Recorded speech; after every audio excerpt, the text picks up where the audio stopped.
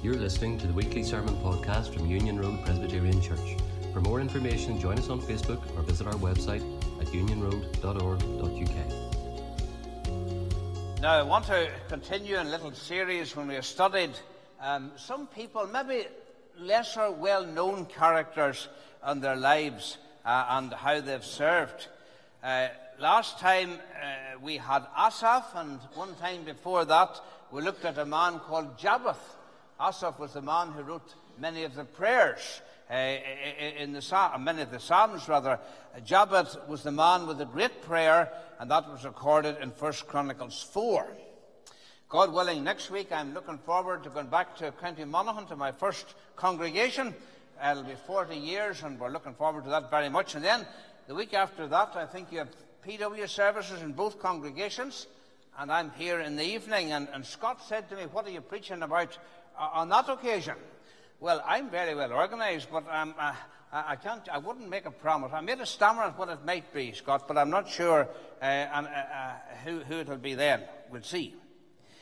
Tonight, let's look at one of the ladies, and her husband, Abigail, in 1 Samuel chapter 25. The name Abigail is not... Oh, no, I'll not say it. Is there anyone called Abigail here this evening? Right, I can't say it. The name Abigail is not one of my favourite names. But sometimes it's shortened to Abby or to Gail. But the name Abigail, of course, is a Hebrew name, and it means her father rejoiced. Her father rejoiced. Now, I'm sure and I hope that all fathers and all mothers and all grandparents too rejoice when a new baby arrives safe and well. Certainly we did. I only ever heard of one man, and sadly to say a Presbyterian elder long way from here, who did not rejoice when his third child was born, even though she was healthy and well. He did not rejoice when his third child was born because it was a daughter and he already had two. And he was a farmer and he wanted a son. And I thought to myself, how small-minded and how sinful can the heart be? I was told that he refused to go to Craigavon Hospital to bring the mother and baby home. Well, I'm sure he must have done it eventually. But isn't that awful? Her father, Abigail, means her father rejoiced, and rightly so. But to condense the story of Abigail into a few sentences, Abigail married a man called Nabal, of whom her father probably did not rejoice, because he was a stubborn, foolish, contrary man who reacted badly, as we read, in turning away David's messengers when they were asking for some food, and incurred David's wrath. And David was just of a mind that because he had acted so, to have him killed. He was the sort of man that didn't want to return one good turn with another. And as we would have read, Abigail reacted very shrewdly, very wisely, very graciously in the background. Unknown to her husband, she didn't tell him everything. She brought gifts to pacify David and averted what would have been a total disaster of bloodshed on Nabal and upon his family. And though we didn't continue reading any longer, it was long enough, after Nabal's death, Abigail married David and lived at Hebron. You'll read all about it in 1 Samuel 25. Now, as we consider the biblical teaching in this not very well-known story, there are a few things that we can learn. First of all, there's the foolishness of Nabal, her husband. He's described in 1 Samuel 25:2 as a man who was very great. Clearly, he was very influential. He was a very wealthy man. He was a property owner. He was an extremely large farmer. I don't know if there are many farmers here this evening, but he was a farmer who had 1,000 goats and 3,000 sheep. Now, I don't know all that much about farming, but I would have thought a farmer with 1,000 goats and 3,000 sheep had his work cut out for him. He was a pretty upmarket, shall we say, farmer, pretty well-to-do. He was the sort of guy that you might have seen on Rare Breeds or something like that. He was a pretty, upmarket farmer. But here's the point. He was wealthy and he was great. But remember this. Great men are not always wise men. Great men are not always wise men, nor indeed are they godly men either. And that was the fact that underscored this man called Nabal. And when you stop to think about it, and think about it more generally perhaps, people may excel in one or two areas of life. He excelled as a great farmer. People may excel in one or two areas of life, but there will be maybe other areas, perhaps in the simple things, where we do not quite do so well. And even though we may think we're doing very well in something, maybe it behests us this evening to take a look at our own lives and to say, Lord, well, what about this? What about that? And to try to see where perhaps we don't do so well. And the folly of a person will clearly be seen, ultimately, when he's brought face to face with the living God. Or to use one of my great quotations about Robert Murray McCheyne said this. He said, what a man is on his knees before God, that he is. It's true, At the end of the day, what a man is on his knees before God, that he is. Now back to the story. How was Nabal foolish? Well, the story is set in a period of stress in the nation. It was actually a war. And David and the troops tried to pursue the enemy, but also at the same time, they were trying to protect what they had. They were trying to protect the flocks on the home front as well as to drive out the enemy. And when the enemy was chased far enough away, it became very clear that the food supplies in the camp had dropped to an absolute minimum. And the men were absolutely hungry. So what did David do? He sent his servant to this rich farmer, to whom he had protected, and sent him with the request for perhaps he would give him some food. Nabal's reply was anything but positive or helpful, and it incurred the absolute wrath of David, who had sought earlier to protect him. David felt that one good turn should deserve another. Or to use the words of one Bible scholar, it was as if he refused to pay his taxes for the security he had enjoyed before. And David thought enough was enough. That was the foolishness of Nabal on this occasion. And isn't that principle in life still true? That very often in life, those that you do most for will not only expect most from you, but given a chance, may even turn against you and stab you in the back. I've had that experience, and I feel sore about it. And I'm sure many of you have, and I'm sure there are school teachers here this evening who can tell the very same story. We all can. Nabal is remembered in history as a man known for his folly because two things. One, he neglected the claims of David on some of his material goods. And secondly, he lived as a person who just lived for his own belly, as it were. He lived for his own self-gratification. All that money, all that prosperity that he had. And that was how Nabal was remembered. And then if you look at verse 36, he was holding a banquet like a king, and he was in high spirits, and he was very drunk. Need we be told any more? How many people today, especially of the most wealthy, the most influential, the most educated, the most sophisticated, like Nabal, they're living for themselves and their glory alone. They're living for the glory of their belly.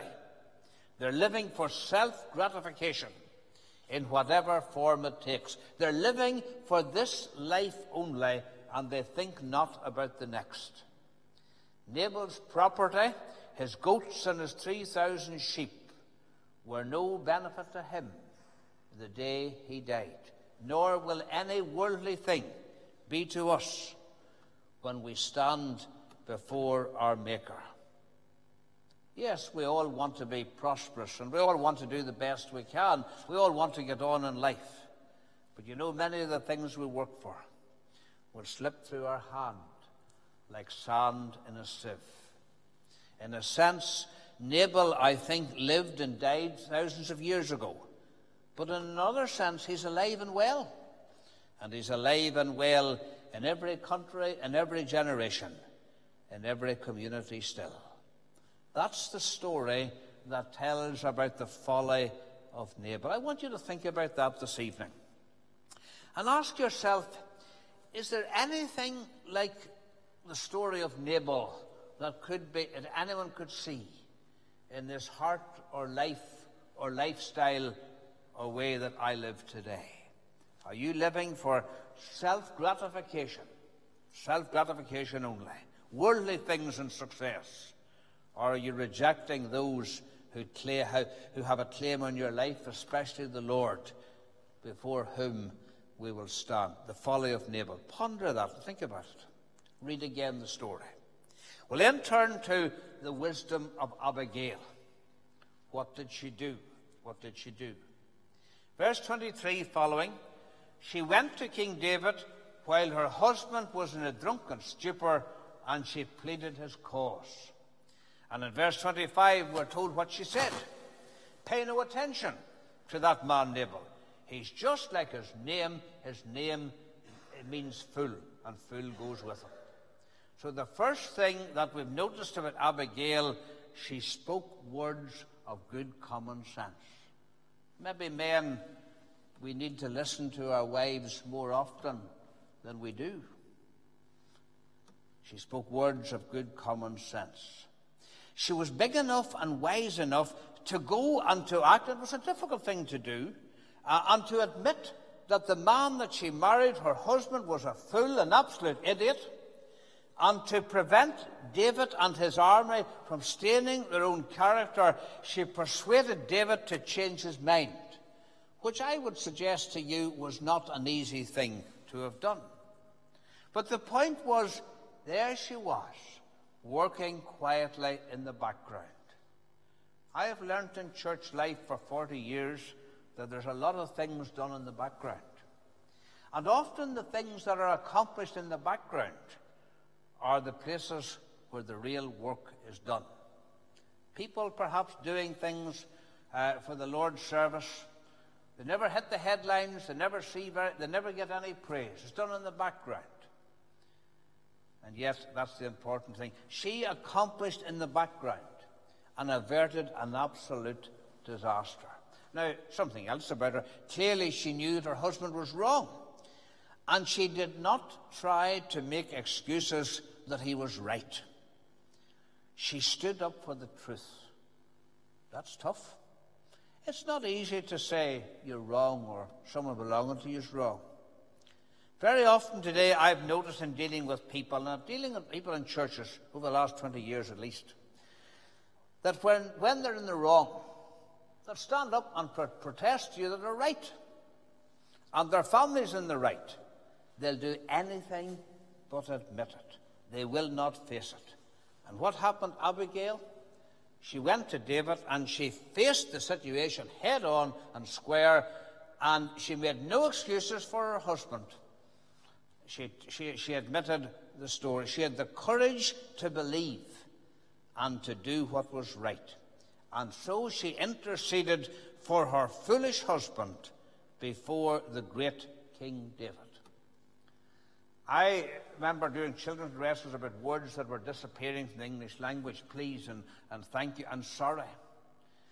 It's a big thing to say sorry. To say sorry to God, asking for forgiveness. But to say sorry for someone we've wronged, so it takes a lot of courage sometimes to be able to go to someone and say, look, I'm sorry. And what Abigail was basically doing here in the story, she was pleading to David on behalf of her foolish husband and telling David that she was sorry for him. And I want you to notice something else in this story in verse 37. She waited till her husband was sober before she told him what she had done. She knew there was no point in reasoning with an argumentative drunk man, because if he was contrary when he was sober, what would he have been like when he was drunk? When drink is in, common sense is out.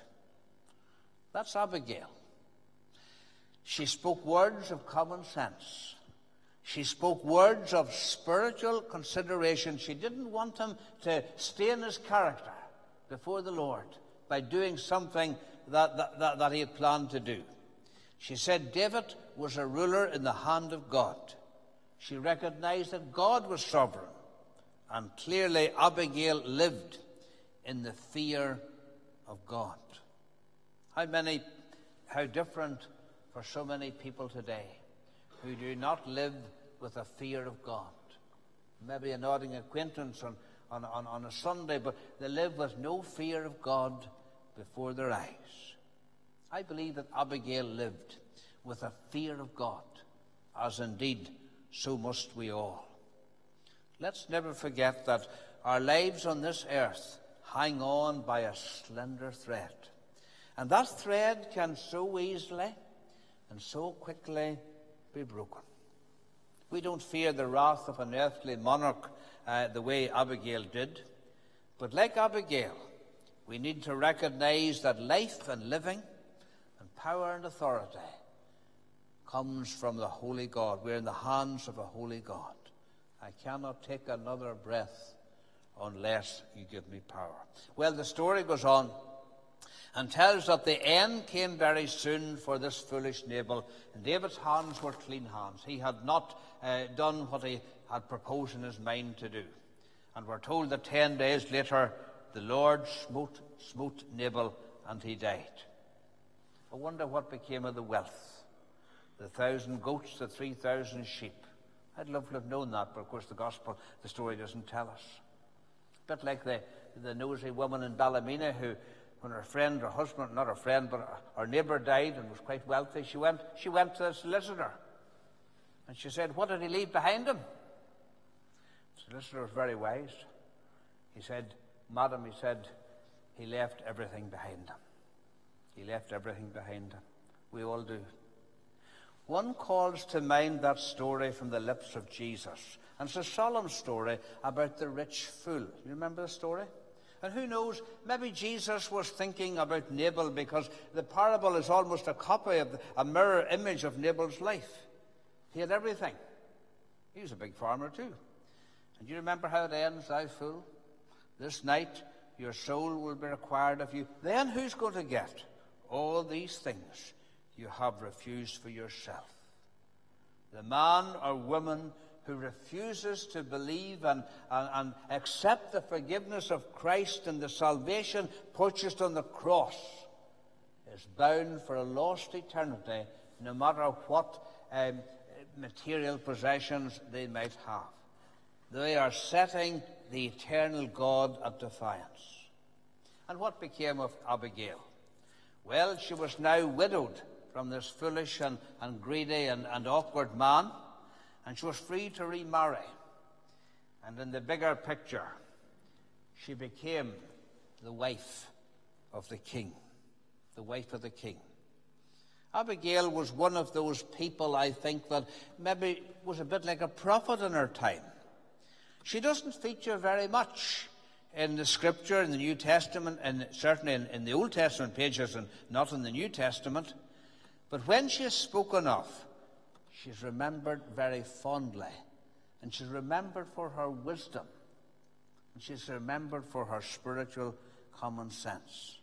She spoke words of sound common sense. She wasn't afraid to accept the challenge to plead on behalf of her foolish husband, even to the king. She had a spiritual consideration. She didn't want, she knew that the king was the representative of God, and she didn't want him to, as it were, dirty his hands. And she had a very timely word. And you know, the Lord brought good out of her faithfulness. May God grant all of us the wisdom of a timely word, to know his will and to do his will. And even like Abigail, no matter how difficult it is, and sometimes doing God's will is a very, very difficult and challenging thing. May our stand for truth and for the gospel and for gospel principles be strong, in whatever circumstances we may be, or in the presence of whosoever would try to lead us astray. May we never shrink from duty, even if duty is tough. And then, having walked with God our earthly days, may we hear the well done, good and faithful servant. Well done, good and faithful servant. Let us pray.